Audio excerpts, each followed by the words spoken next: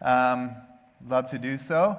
Glad that you're here with us this morning. And I don't know about you, I love Christmas music. And as far as I'm concerned, we can just go ahead and hit play on that, like, I don't know, July 5th or whenever, way before the day after Christmas or Thanksgiving. But that's just me. There's so much, I think, depth in the words and the lyrics that represent, I think, a lot of the longing that we have and that we experience within our own hearts. And not just us, but I would say our culture. So many people have these longings that I think we realize and we stop and we think about and contemplate around this time of year. So I'm loving that we're singing some Christmas music.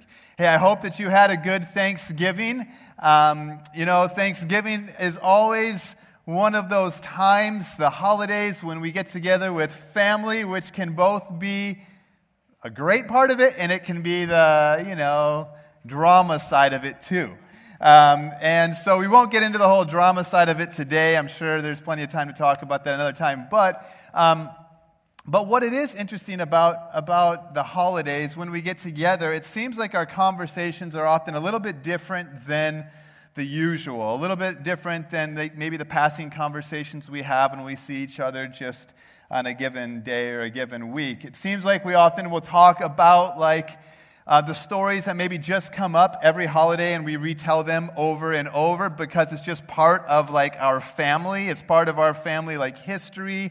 It's part of our our lineage, almost, so to speak. Or we talk about different family members. Oh, remember so and so, and remember when Aunt so and so did this, or great grandpa did this, or somebody who's older than us might tell a story that they pass on.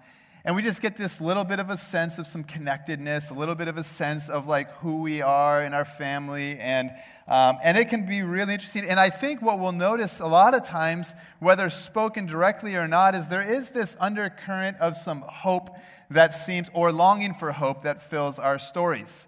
It might be the kind of stories of do you remember when somebody in our family did this? They took this risk, and they took this risk on behalf of they moved here, they took on this job, whatever it was, oh man, yeah, and look at what happened. Here we all sit around this table now because of them.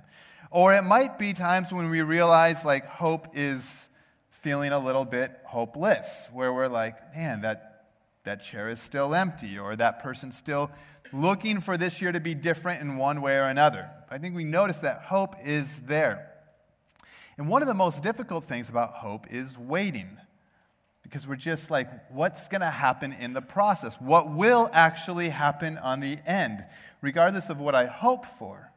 Now, what we begin to realize is it really matters where we put our hope, what we put our hope in, who we put our hope in. Proverbs 13:12 says that hope deferred makes the heart sick. Hope deferred makes the heart sick. So this idea that it just keeps getting pushed off. And a lot of times that comes because, what we put it in didn't deliver. The person, the relationship, the job title, the promotion, the bank account, whatever it is, it doesn't deliver. And so we just are left feeling even more disappointed and even more frustrated. As I've been thinking about this theme for today, hope awaiting, I started to think, can you just imagine what it was like for some of the people early on in the Bible, people who heard, in Genesis 3 at the beginning of the Bible, after there was awareness that there's brokenness and there's sin in the world, and that God comes in and He promises that there's going to be a Savior who's going to come. Promises that. Says, one day will come a Savior through the line of this woman. It will happen. Think about the hundreds of years that followed with misplaced hope in leaders, or living in slavery, in oppression under empires, rampant sin, all while watching the promises of God, waiting for somebody who will come and rescue them. Literally, the Old Testament closes, or as it's coming to a close, they're the people of Israel living under the Assyrian Empire, the Babylonian Empire. there's this sense, at least though, of the prophets speaking into all of this mess. The prophets saying, return to God. Here are promises if you will return to God, if you will turn from your sin, if you will humble yourself. Like there is a different way. They're also shouting promises of hope that they've been clinging to for years. Some of those we'll look at here in just a little bit. So they had those, but then come these what are known as like the 400 silent years or so between the closing of the Old Testament and the first writings in the New Testament, where there's no written communication from God. There's no prophets writing things down. We don't have any of the New Testament writings yet. Can you imagine what it was like to live in that time? Like for us, it's just history. It's just numbers. It's just dates. But I mean, you're people who you've heard of a Savior coming in Genesis 3. And you've waited, and you've put hope in one person, one empire, one leader, one system over and over and over again, and it's not delivered. And then we come to Matthew chapter 1. The first writings speaking into this vacuum, speaking into this longing of hope, this desire for something to be different, this desire for the Savior that they've heard about. And then Matthew comes on the scene and he writes the first writings that we have. And if you open up to Matthew chapter 1, you open up and you look and you see what? A list of names. Wow, how that really rallies the troops, right? That really gives that sense of hope. Here we go. What's he going to tell us? After all these years, 400 years, we're waiting. What are we going to see open?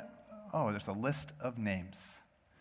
You know, now genealogies are usually, in our time and in our culture, usually kind of considered boring, irrelevant. In fact, a lot of times we skim them at best, if not just jump right over them, right? And I think part of that's probably representative of us being a pretty individualistic and disconnected culture. We're not a very family-based culture like many cultures still around the world are. And so for us, it's like, what's the point? Is there, like, why do we even keep lists? I mean, I think actually probably for a lot of us, we can maybe cite our genealogy back to maybe like great-grandparent? I mean, maybe some can go like another generation beyond that, but most, that's about what we know of at best. But you know, that's not the case for many cultures around the world. I've got different friends who serve all around the world, and some of them, especially working in contexts like in the Middle East and stuff, they'll tell me that when some of the people that they're sharing Jesus with come, and then they'll come to genealogies in the Bible, especially ones like here in Matthew 1, they're like, oh, so there is some evidence to what you believe. Like, oh, okay, because they know their family line. Like, they trace it back. It's significant. It informs who they are. It informs a lot of things. And they're like, oh, so you actually do have some sense of, like, order and, like, evidence to this. Like, okay, that's interesting to know. I had a friend in high school from somewhere in the Middle East, and in his name alone, he had 6 generations listed. His name was Murshid Muhammad, Murshid Ahmad Abdullah Khadija. That's his name.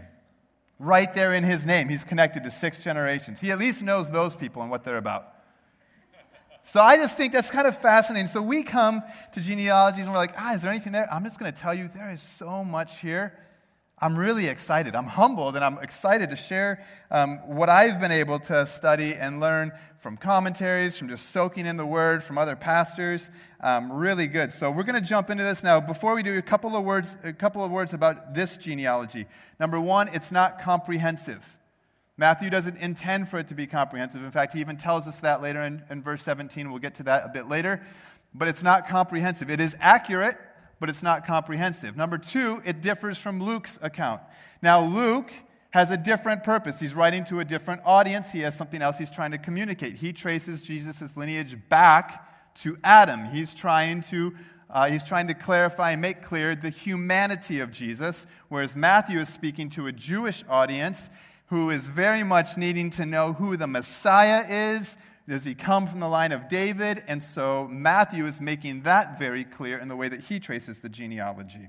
Okay, so with that being said, we're going to jump right in here to Matthew chapter 1, verse 1. And we're going to stop at the end of this verse for a minute because there's a lot here. In fact, we could spend our entire time on this one verse. Starts off, this is how Matthew speaks into the vacuum that we've just talked about. The book of the genealogy of Jesus Christ, the son of David, the son of Abraham. Jesus Christ, the son of David, the son of Abraham. Now, we've gotten fairly comfortable hearing the word Jesus, the name Jesus, Jesus Christ, even some of these other titles. But Matthew's introducing a new character into the biblical literature, into the New Testament. He's introducing a new character. They've been waiting. Where is hope? Where is it coming from? And some of the first words he writes are Jesus Christ. So let me just tell you, the first thing that we learn about hope from this genealogy is that Jesus Christ is the hope of the world. As these people have been waiting and looking, where is hope going to come from? Is it this ruler? Is it this empire? Is it this promise? Is it this system? These set of laws? Where is it going to come from? Matthew's like, before we even get very far, and let me just make abundantly, explicitly clear, our hope, the hope of the world, is in Jesus Christ. Now, Jesus, in his very name, Jesus is the Greek equivalent of Joshua, which means the Lord saves. In his name alone. So yes, we get used to it, we read Jesus, whatever, we carry on. His name alone means the Lord saves. While Joshua was going to lead the people into the promised land in the Old Testament, Jesus would come and lead all of humanity into new life, those who would choose to follow him. Then you've got Jesus Christ. Christ, as you may have heard, is not Jesus' last name. It means the anointed one, the Messiah. And while in the Old Testament there were people that God anointed for a specific time and purpose, Jesus Christ is the Messiah, the anointed one, the Savior that they have been waiting for. Then he goes on to the Son of David. Now this is significant. Not only as the people hear this, are they going, oh, David, we remember. Those were the good old days. Those were the days when the kingdom was strong, when we were united, when we were expanding and growing. Like, oh, right. Not only that, but they're remembering now the promises that were spoken to David and about the Savior who would come through David. For example, we're going to go through a few of these passages, so just kind of go with me. You can make note of them, or whatever you like to do here as you take notes. 2 Samuel chapter 7, David's wanting to build a temple to God, but God says, nope, it's not for you to build.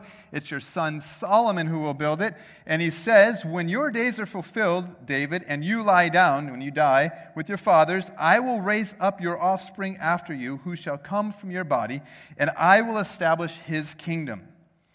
He shall build a house for my name, and I will establish the throne of his kingdom forever.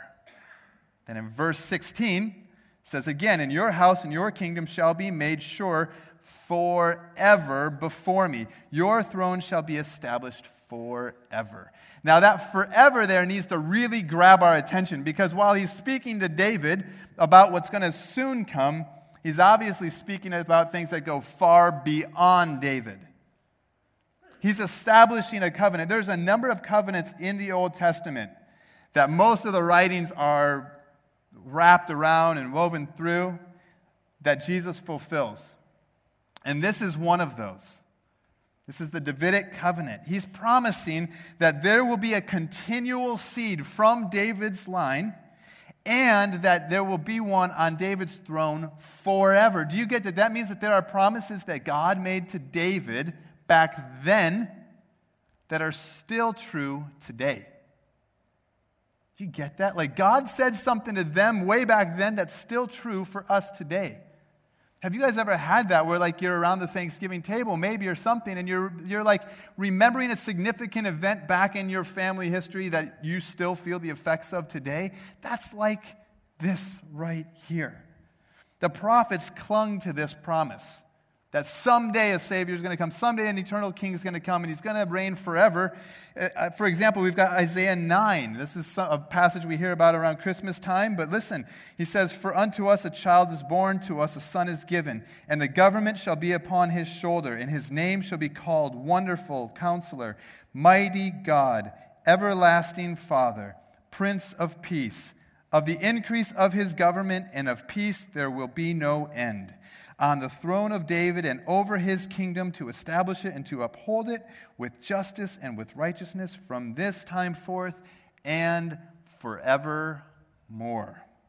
The zeal of the Lord of hosts will do this forever.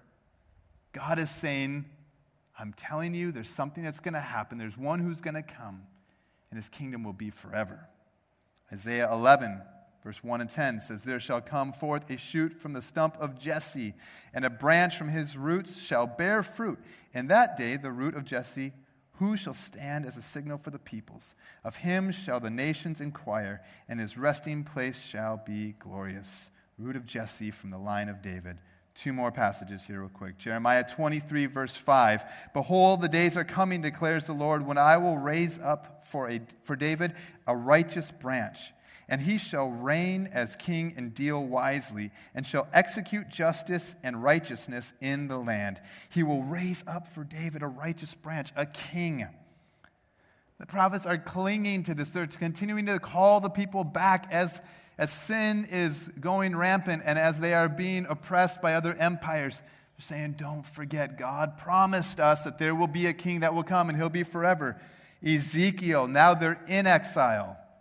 All of them, first the northern kingdom, then eventually the southern kingdom, and they are all in exile. And Ezekiel 37, speaking into these dark days, says, my servant David shall be king over them, and they shall all have one shepherd. They shall walk in my rules and be careful to obey my statutes. They shall dwell in the land that I gave to my servant Jacob, where your fathers lived. They and their children's children shall dwell there forever, and David, my servant, shall be their prince forever. You know what's fascinating about that? David's already dead. Solomon's already dead when he writes this. So who is he talking about? He's not talking about King David. He's not talking about Solomon. He's talking about the promised one who would come through their line, who would be king forever, never off of his throne.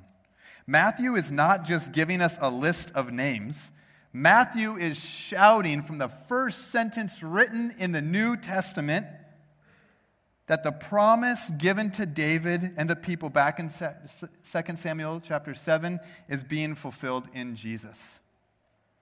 He is the promised king. He is the one who will reign forever. He had not forgotten his people, and he had not forgotten his promise.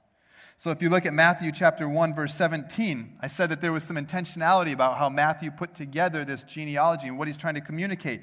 He says in verse 17, so all the generations from Abraham to David were 14 generations, from David to the deportation to Babylon, 14 generations, and from the deportation to Babylon to the Christ, 14 generations. So there's 3 sets of 14. Matthew could have arranged that in a number of ways. Remember, he left some people out. He included some people. There's an intentionality behind what he's trying to communicate. Some wonder what that's about. Why sets of 14 instead of another number? Why not numbers of 12, like the 12 tribes, or 7, the perfect number 7 in the Bible? Like, why 14? One theory that I came across that seems very interesting and certainly plausible is this term called the gematria. It's an interpretation tool where in Hebrew particularly, there's numeric value given to the letters of the alphabet. This is a common thing in Hebrew. And when you add up the numeric value of the consonants of David's names, because they didn't put vowels there, the consonants D, W, D, it adds up to 14. So some say Matthew is trying to be very clear as he develops this lineage and he gives 3 sets of 14. He's trying to point and signal Jesus is of the line of David. He is the eternal king that we've been waiting for. Interesting idea. He goes on. He's the son of David. He's the son of Abraham. Now he reaches back to the father of the people of Israel. Genesis 12, you remember what God said to Abram? Go from your country and your kindred and your father's house to the land that I will show you, and I will make of you a great nation. I will bless you and make your name great, so that you will be a blessing. I will bless those who bless you, and him who dishonors you I will curse. and in you all the families of the earth shall be blessed. In you, through your lineage, all the families of the earth shall be blessed. He's saying, I'm going to form a people out of you, and I'm going to make a commitment, a contract, a covenant with you. Now, I'm going to bless you, but it's so that you will be a blessing to all people, and through your family, all will come a Savior, will come one through whom all of the nations will be blessed. Genesis 17, verse 4 through 6, he says, Behold, my covenant is with you, and you shall be the father of a multitude of nations. No longer shall your name be called Abram, but your name shall be Abraham, for I have made you the father of a multitude of nations. I will make you exceedingly fruitful, and I will make you into nations, and kings shall come from you. Through Abraham's line, God will send a king, and his kingdom will expand to bless all nations, all peoples, which we hear about in in the book of Revelation. Fascinating. And last verse here, just because Judah is mentioned in the genealogy in Genesis 49:10, says, The scepter shall not depart from Judah, nor the ruler's staff from between his feet, until tribute comes to him, and to him shall be the obedience of the peoples, the nations. The promise of a king to come through Judah, David and all peoples and all nations will bow down and worship him. This is how Matthew opens the New Testament. I mean, we tend to just skim right over this and jump and say, let's get to the good stuff. We're one sentence in, and we could continue on and on. This is like a summary of the entire Old Testament right here. He's saying at the center of history is Jesus. All of history either points to Jesus or flows from Jesus. It's not about us. It's not even just about our waiting. It's all about what God is doing in and through him. So, with all of that in mind, let's read through this genealogy, and then let's look at a few more things that I think we learn here about hope as we're looking through this Advent season. So, Matthew chapter 1, verse 1. The book of the genealogy of Jesus Christ, the son of David, the son of Abraham. Abraham was the father of Isaac, and Isaac the father of Jacob, and Jacob the father of Judah and his brothers, and Judah the father of Perez, and Zerah, by Tamar, and Perez the father of Hezron, and Hezron the father of Ram, and Ram the father of Amminadab, and Amminadab the father of Nahshon, and Nahshon the father of Salmon, and Salmon the father of Boaz by Rahab, and Boaz the father of Obed by Ruth, and Obed the father of Jesse, and Jesse the father of David the king. And David was the father of Solomon by the wife of Uriah, and Solomon the father of Rehoboam, and Rehoboam the father of Abijah, and Abijah the father of Asaph, and Asaph the father of Jehoshaphat, and Jehoshaphat the father of Joram, and Joram the father of Uzziah, and Uzziah the father of Jotham, and Jotham the father of Ahaz, and Ahaz the father of Hezekiah, and Hezekiah the father of Manasseh, and Manasseh the father of Amos, and Amos the father of Josiah, and Josiah the father of Jeconiah and his brothers, at the time of the deportation to Babylon. Last set. And the deportation to Babylon, Jeconiah was the father of Shealtiel, Shealtiel the father of Zerubbabel, Zerubbabel the father of Abiud, Abiud the father of Eliakim, Eliakim the father of Azar, Azar the father of Zadok, and Zadok the father of Achim, and Achim the father of Eliud, and Eliud the father of Eleazar, and Eleazar the father of Matan, and Matan the father of Jacob, and Jacob the father of Joseph, the husband of Mary, of whom Jesus was born, who is called the Christ. So all the generations from Abraham to David were 14 generations, and from David to the deportation to Babylon, 14 generations, and from the deportation to Babylon to the Christ, 14 generations. This is the family tree through which the promised Savior of God stepped into history. Now, we look at it, and again, it's a list of names. Who is one from the other? But for those listening and those reading, early on in Jesus' day, each name, each event is dripping with Old Testament history. Each name, it's like when you're around the table at Thanksgiving, you might reference people and mental pictures come into your mind and memories and thoughts, some of them good, some of them bad, and you're remembering, but they're informing things. Other people around might be like, I don't know who Aunt Martha is. Why is everybody laughing right now? But you know, because names represent, and that's what's happening here. So what is it that Matthew is wanting to communicate to us about God and about hope? The second thing I think we learn about hope is that hope is secure because of the grace of God. Hope is secure because of the grace of God. As we read through this list of names, it is clear that God sent Jesus not because of Israel's faithfulness and righteousness, but in spite of their sin. See, in Jesus' day, a genealogy was like a person's resume. The stronger, the cleaner, the genealogy, the more a person's sense of worth.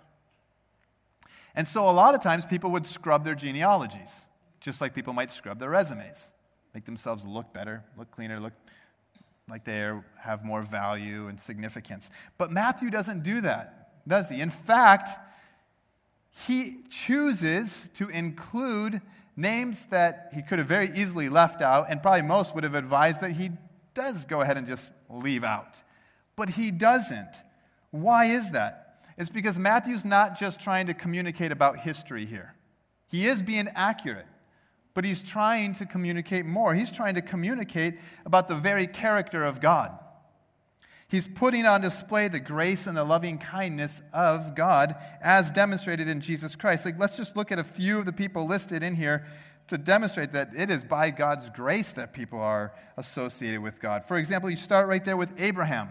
Yeah, the father of the people of Israel, but he was raised a polytheist, meaning he worshipped many gods growing up, and a polygamist who had many wives, and who lied that his wife was his sister just to save his own neck. Then you move on, and you got Jacob, who deceived his father to steal his brother's birthright. Then you've got Judah. We'll talk a little bit more about Judah in a minute, but he had an apparent weakness for prostitutes and ends up getting his daughter-in-law pregnant. Interesting. Okay. David, he's in there, he's an adulterer and murderer. Then you've got 4 women listed, which many of you may know. That's very unusual for Jesus' time. Women aren't usually listed in the genealogies, unfortunately not being seen as significant in that day. But Matthew chooses to include them, and not just them. I mean, he could have chose Rachel or Deborah or some of these that may be a little bit, cleaner. But he deliberately chooses 4 women who are surrounded by or immersed in some kind of sexual scandal. So you've got Tamar. Right? She is Judah's daughter-in-law. Now, when her husband died, she found herself a widow without any kids. Customary of that time, a brother-in-law should have taken her as his wife, should have helped her have a baby, and then, the family lineage can continue on. And somebody can help take care of her. But Onan, her brother-in-law, intentionally keeps from getting her pregnant. And then so she's waiting for her father-in-law, Judah, to do something, and he's not taking any action, and she's sitting there in this vulnerable spot, and she goes, okay, dresses herself up as a prostitute, seduces him, he lays with her, she gets pregnant, there you go. Interestingly enough, as he's about to throw stones at her in public, she then produces evidence that, actually, you're the father of the child. A little interesting there. Then you've got Rahab, who was a prostitute. She took a risky stand to protect some Israeli spies from her own nation's military. She's a prostitute from another nation. You got Ruth. She's a Moabite woman, and they are known for their sexual immorality. And then Bathsheba. Now, what's interesting about Bathsheba, she's not even listed by name in this genealogy, and I think there's 2 reasons for that. She's listed as the wife of Uriah. I think Matthew is saying, number 1, she's in this list, but let's keep in mind, she was somebody else's wife when she entered into this list. Let's just keep that in mind. So I think that's one thing he's saying. And then I think he's also pointing to the next thing here is not only do we have moral outcasts here in the list, but we have ethnic outcasts. Because these other 3 women, Tamar, Rahab, and Ruth, are all from outside of the people of Israel. If you know anything about Jewish culture, Cleanliness, purity, both in food and lineage, all of that is very important. They're not from the Jewish line. And while Bathsheba may have technically been, because she was a wife of Uriah, who's a Hittite, she's associated with those outside of the Jews. And so Matthew is saying, hey, Jesus is his line, he's coming through and for ethnic outcasts, moral outcasts. I mean, why are these names included in the line that lead to Christ? For the same reason that our names are included in the list of names that lead from Christ.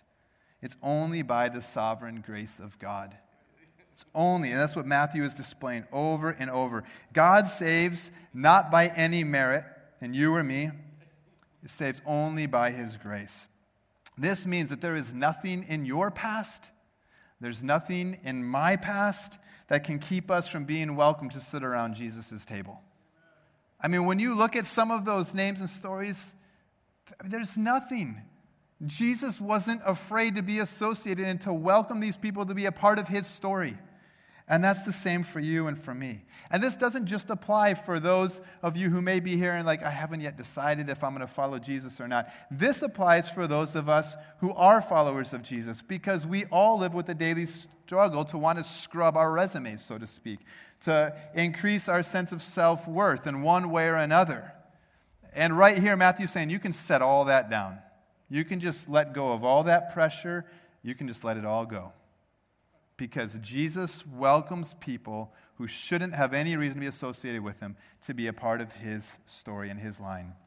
He comes for and through and to the outcasts. Next thing we learn about hope here is that secure hope is in the sovereignty of God. Sovereignty of God just means that we trust that God is at work through the good and the bad to bring about his purposes. When we look at this list of names, again, it can be easy to just kind of distance ourselves and say, I don't really know. But if we look at what's happening there, and if we kind of just spend a little bit of time, you begin to see, like, it had to be really hard at times to be in those spots and to see how and where God was at work, and where was he going to bring the fulfillment of his promises. Like, how was that actually going to happen? I mean, take, for example, Abraham. We know this story, right? Abraham and Sarah. He's told, you're going to have this child, and through him, there's going to become this great nation, and this and that. And they're like, that's great. We don't have a child. Oh, don't worry. I promise I'm going to give you one. 25 years later, finally, the son comes. What's it like waiting in those 25 years? Well, there's a point when they begin to doubt and wonder, did we misunderstand God? Did he forget? So let's set up plan B. And they have a child through Sarah's maidservant, Hagar. God says, nope. I didn't forget. I do still have a plan, and it's not through Hagar. What about Ruth? What's it like to be Ruth? This woman living in this time when they leave her husband, her sons, her new daughter-in-laws. They leave their land to go to find some food in a time of famine. Her husband dies. Her sons die.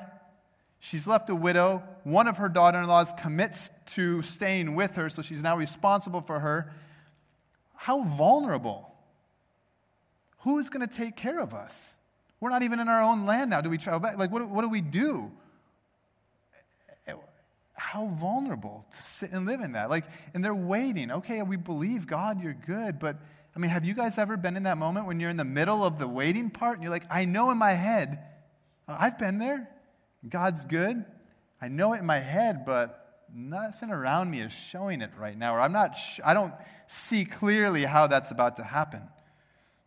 What about these bad kings listed in the genealogy? I mean, these aren't some who just kind of like stumbled a little bit. Like, these are some who intentionally tried to turn the people of Israel away from worshiping God. You take Ahaz, for example. He's characterized as an evil man who participated in the most monstrous of idolatrous practices. He even placed an altar made from a Syrian model in the temple, desecrating it. You can read about that in 2 Kings 16. Or Manasseh. His reign was known as one of unfaithfulness to the Lord. 2 Kings 21 blames him for Judah's ultimate destruction. What's it like living in that time and going like, where is God at this? And we thought we had this promise of a king and a savior, and like, what? Then there's the exile, of course. Now, man, you're out of your land. Temple's destroyed. You're scattered from those you love. Where is the future going? Where is their hope? By purposefully selecting these names and events, Matthew is showing us that God is sovereign to bring about his purposes. His will is supreme, and there is nothing that can thwart it. There's nothing in history that is lost without purpose or unredeemable by the mighty, sovereign hand of God. And this allows us to trust that God is at work in the process and has the perfect time to accomplish his purposes. Later in the New Testament, Paul would say it like this in Galatians 4:4, when the time had fully come. In other words, when the time was just right. God sent his Son, born of a woman, born under the law, to redeem those under the law, that we might have the full rights as sons and daughters. This does not mean that God is happy about some of the pain that you and I or that we have experienced as we go about this journey of life. I believe that God is pained greatly, in a far greater way than we're pained when we see those that we love experience hardship. But it does mean that God is at work to accomplish his purposes in and through you. Some of you may know that Shauna and I, we really struggled with infertility. And not only did we struggle to get pregnant, but then to carry babies to full term. So we had, unfortunately, lots of miscarriages. Probably the hardest of those was actually had a little bit of an interaction here with Westwood early on in our married life. We were moving from California to North Carolina to go to grad school, and right before leaving from California, found out that we were pregnant. This was after CAFES. And we're real excited, but reluctant, and a little bit scared. Went to the doctor there. Everything looked okay. Came here because of our long history with Westwood. Shauna had a good relationship with Dr. Laurel Dickinson. Set up an appointment, went into her office, and I can remember Laurel looking up at us with sadness and saying, "There's no heartbeat." And so our move from California to North Carolina began with Shauna going through a very difficult miscarriage, resulting in her holding our 12-week-old baby in her hands while I was back in California performing a wedding. Man, that was tough. Some of you may also know that we've got 2 kids that have some different medical and different other challenges that often bring a lot of stress and intensity into just parenting, into just family life. It can be really hard. Last year, we were overseas visiting some of our global workers. Shauna and I were there visiting them. And I can remember listening to Shauna talking with some of the ladies there who were in the dark spot of struggling with infertility or with miscarriages. There's this other family who had a child that had some of the similar issues as one of our others, and able to spend hours talking with them about our journey, and here's some resources, here's a good book, here's something we tried, and just to walk along with them. Did that make it all, worth it and put a pretty bow on it and everything like that? No, but we can see that God is at work still in and through those circumstances. We can see that he can work awful things together for his good. Matthew is showing us in this list of names that God is always at work through the good and the bad to bring about his purposes. His will is supreme over all of history, and secure, unshakable hope is grounded in the sovereignty of God. And the last and brief point that we'll make here about hope that we learn in these verses is that the life-changing hope of Jesus is not meant to be kept to ourselves. Do you remember the way that Matthew opened up this chapter, opened up the New Testament? It was by declaring that Jesus Christ is the hope of the nations, the hope of the world, the King of kings, the King eternal, the one through whom all nations will be blessed. And verse 21 of Matthew 1:21, will say, he came to bring forgiveness of sins to his people. Why did Jesus come? To save us only by his grace. And that we would join him on his global mission. When we talk about waiting, you guys, there are literally billions of people waiting to hear the gospel of Jesus for the first time. Not the second, third, 10th, 20th, the first time. Of the 7.6 billion people, there are currently at least 3.2 billion who are living in places where there are no other Christians. There are no materials in their languages. There's nobody to tell them of Jesus. They are waiting for somebody to come and to tell them of the eternal hope that they can have. But it's not just globally, is it either? There are also people in your neighborhood, in your classes, in your coffee shops, at your workplace, in your family, who are waiting desperately for a secure hope because they've been placing it in all kinds of other people and things and stuff, and they continue to be left waiting and wanting. Missions, missional living, this is not just a Jon Cardona thing. This is not just kind of my, I get really excited. This is all through the pages of Scripture. You see it all over, and you see Matthew's we're going to, from the beginning, when I tell you about this Jesus, you're going to understand who he is and what he's about. So, what do we do with this? There's a couple of takeaways for you that I want to give you. Number one, Jesus is the only source, the secure object and means of hope. So have you placed your hope in Jesus? Are you here today and you would say, as I look at that lineage, man, I am one of those messed up people who I have turned my heart from God. And today you hear that you are not too far from his grace. We say around here, it's like the ABCs of faith. If that's you and you can admit, I admit I'm a sinner, I admit that I'm broken, I admit that I have placed my hope in all kinds of other places. And then you can believe that Jesus is the Christ, the Savior, the one who saves. And he's come to save you.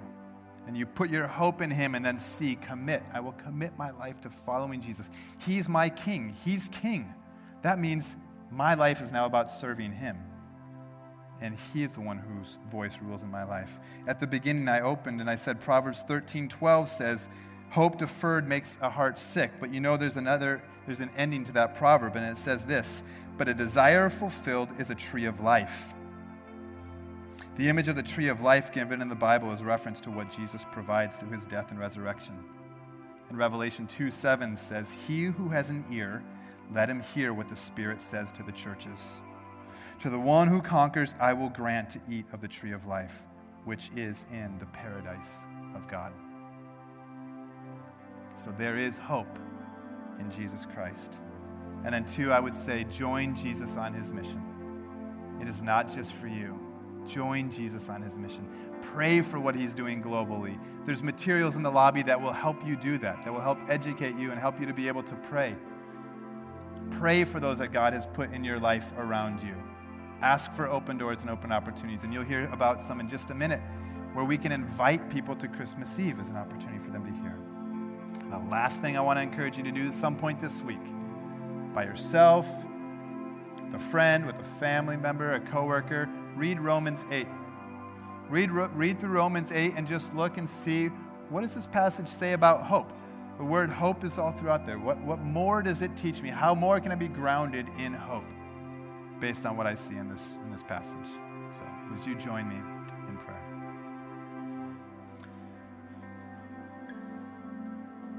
Jesus Christ, you are our hope. You are the one who saves. You are our Savior. You are our Messiah, the Anointed One.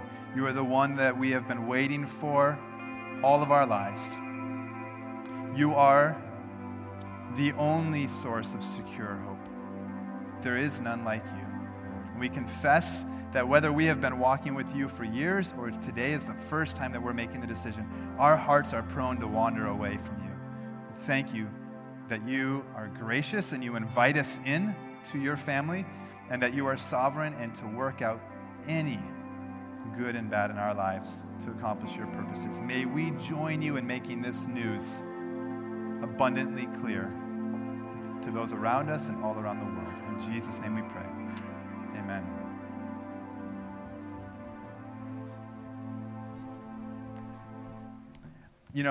today not only are we going to talk about Jesus' coming, but we're going to participate in the Lord's Supper and communion. I think it's fitting because this is something that Jesus did with his followers. It was a meal that he shared with them. It was a time when he said, I'm about to go to the cross.